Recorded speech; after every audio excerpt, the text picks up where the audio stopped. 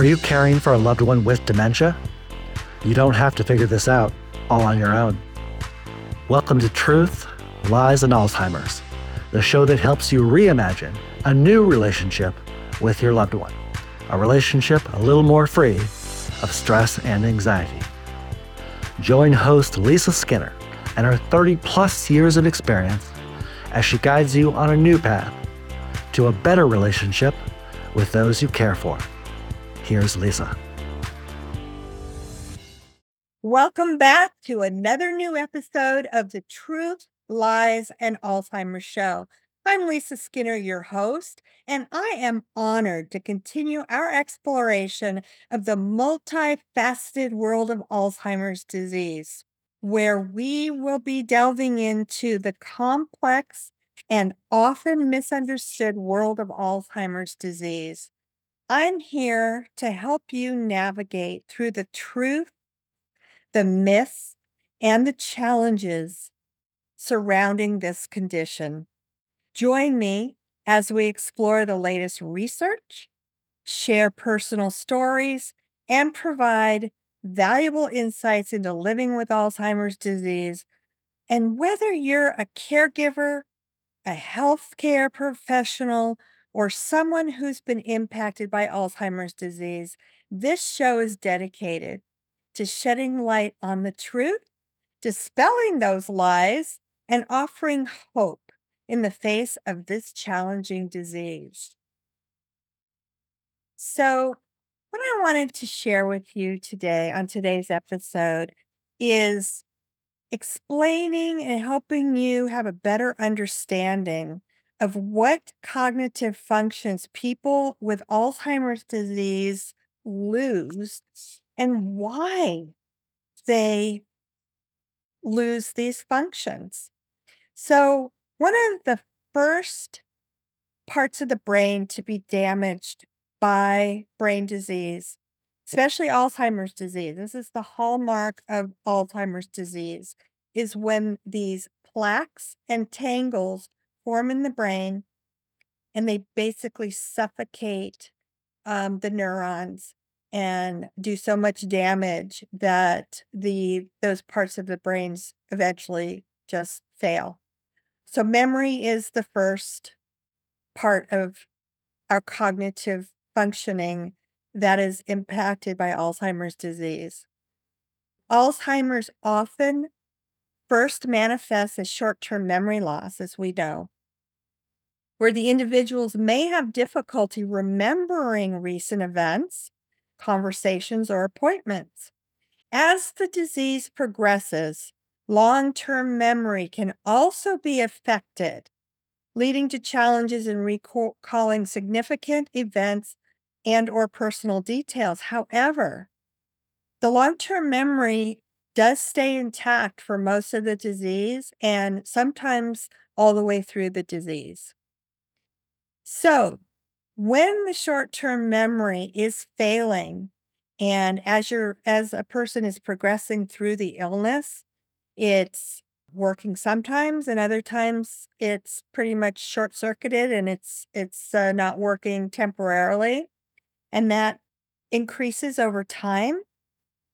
And as that happens, that person living with Alzheimer's disease, when their short-term memory has failed them, will pull from their long-term memories. And this is the reason why so many people so commonly talk about things from their past like they're happening at that very given moment, the here and now, because they have gone back in time, kind of like push and rewind. And in their minds, they're living in a past part of their life until that short-term memory comes back. And this goes off and on, off and on, off and on until the end of the disease. And at that time, with many people who live with Alzheimer's disease, that short-term memory shuts off completely. And then they are permanently living back in a previous time frame of their lives. And everybody ends up in a different place. Some go back to their childhood and they start asking, where's my mommy and where's my daddy? And some are in their adolescent phase of their life, so they're teenagers. Some are in the prime period of their life. They're raising children and going to work. And the way you know what part of their lives they've kind of got stuck in after their short-term memory is completely gone or almost completely gone is you listen for the cues of what they're talking about. And their conversation, the things that they're talking about are going to give you the clues to where they are in their timeline, based on what they're asking for. It's time for me to go pick my daughter up. She'll be waiting for me. Well, obviously, she's a mom raising children. So that's how you identify that. They lose their reasoning and judgment. So, what that means is Alzheimer's can impair a person's ability to make sound decisions, to solve problems, and exhibit good judgment. This can lead to extreme difficulty in their ability to plan, in their ability to organize, and carry out tasks that were once routine.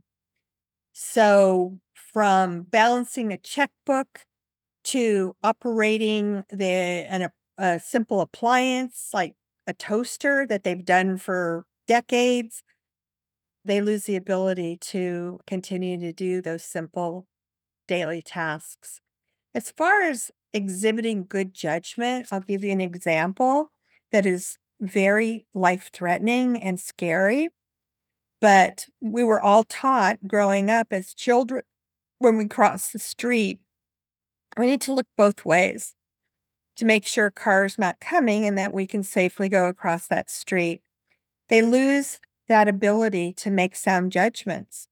So all that learning leaves the files in their brain, and it would not be uncommon for somebody living with kind of mid-stage to latter stage to leave their safe surroundings in their home or somewhere else and just walk into a street without making sure there are not cars coming in their direction. It happens all the time. That's an example of no longer having the cognitive ability to use good judgment, safe judgment on things that we just do on a normal basis.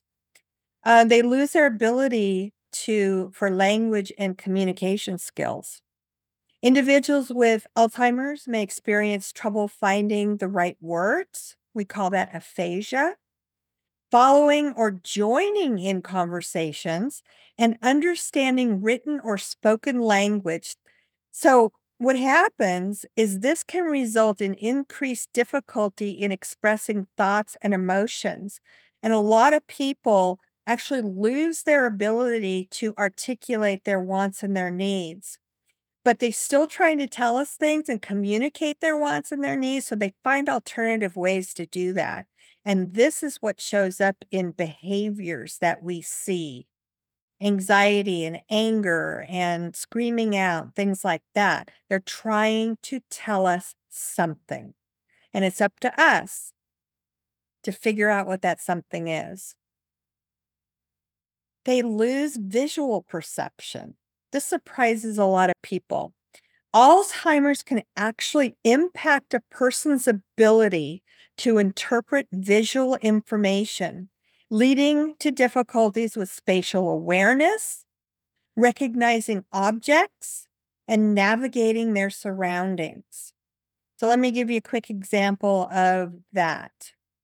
So as far as visual perception, when people are suffering from Alzheimer's disease, they eventually lose their depth perception.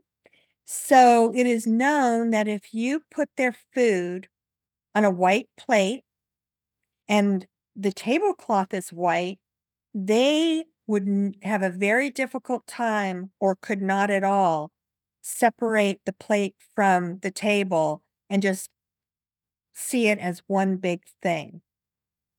So a remedy for that is to color contrast the color of the plate with the color of the table or the tablecloth. So if you have a white tablecloth, maybe you want to put the food on a red plate, and then they can distinguish the plate from the actual table.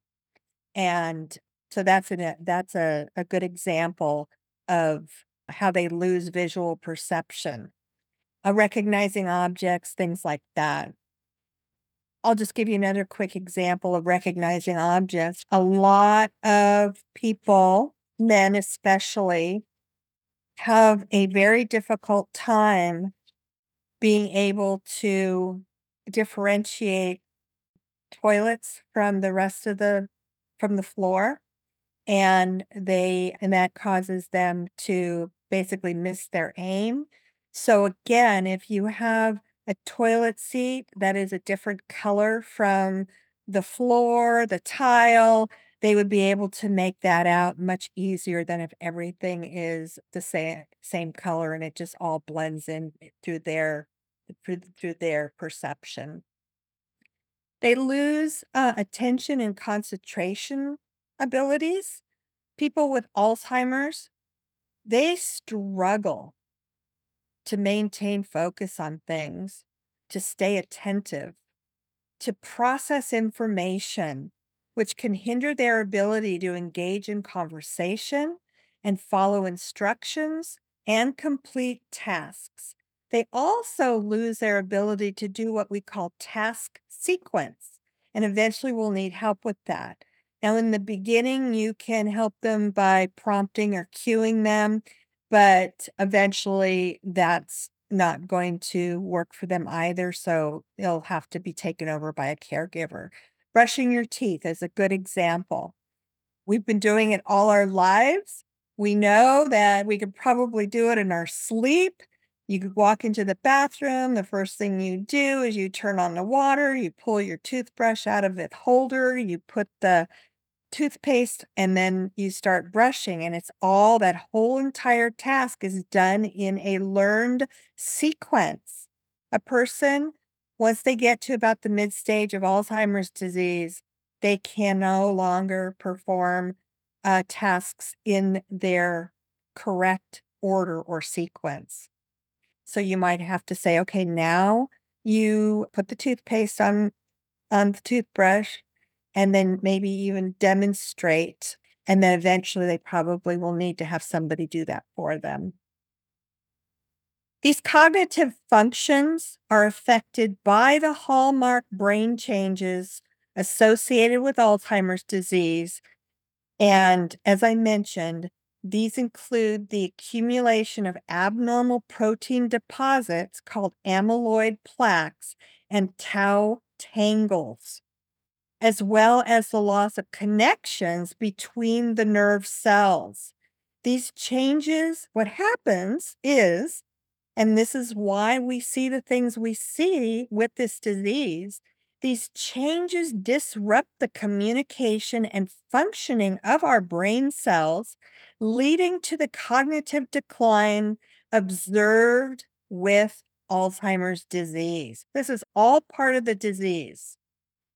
Additionally, as the disease progresses, these cognitive deficits can significantly impact an individual's independence and quality of life, highlighting the need for ongoing research, improved care strategies, and effective treatments for Alzheimer's disease. Now, I've been doing this professionally for 30 years. I've had 8 of my own family members live with one of the brain diseases that causes dementia. My very first experience dates back about 50 years when my grandmother started telling me that birds were living in her mattress and coming out at night and pecking her face, telling me that rats were invading her home, and she points to the walls and said, "See, they're running along the walls," and insisting that men were stealing her jewelry, which is part of the changing brain. We see a lot of paranoia and suspicious behavior with this disease. So these are all very, very common things that accompany Alzheimer's disease and some of the other brain diseases that cause dementia. And if we are aware of these things, we will know what to expect. And when they do happen, we'll recognize them as being part of the disease. And then to just take that one step farther, there are best practices and effective responses that we as loved ones and caregivers can learn that can minimize a situation from escalating into a really serious situation. We call those serious situations catastrophic reactions. So, to minimize catastrophic reactions, which are like meltdowns that you'll see in people suffering from Alzheimer's disease, there are things that you can learn. We've talked about them before, but I'll continue to bring them up so they'll eventually become second nature to you. And what that's going to do for everybody is provide a better quality life for the person living with the dementia. It's going to provide a better quality of life for the caregiver and the family members, and really then focus on what's most important.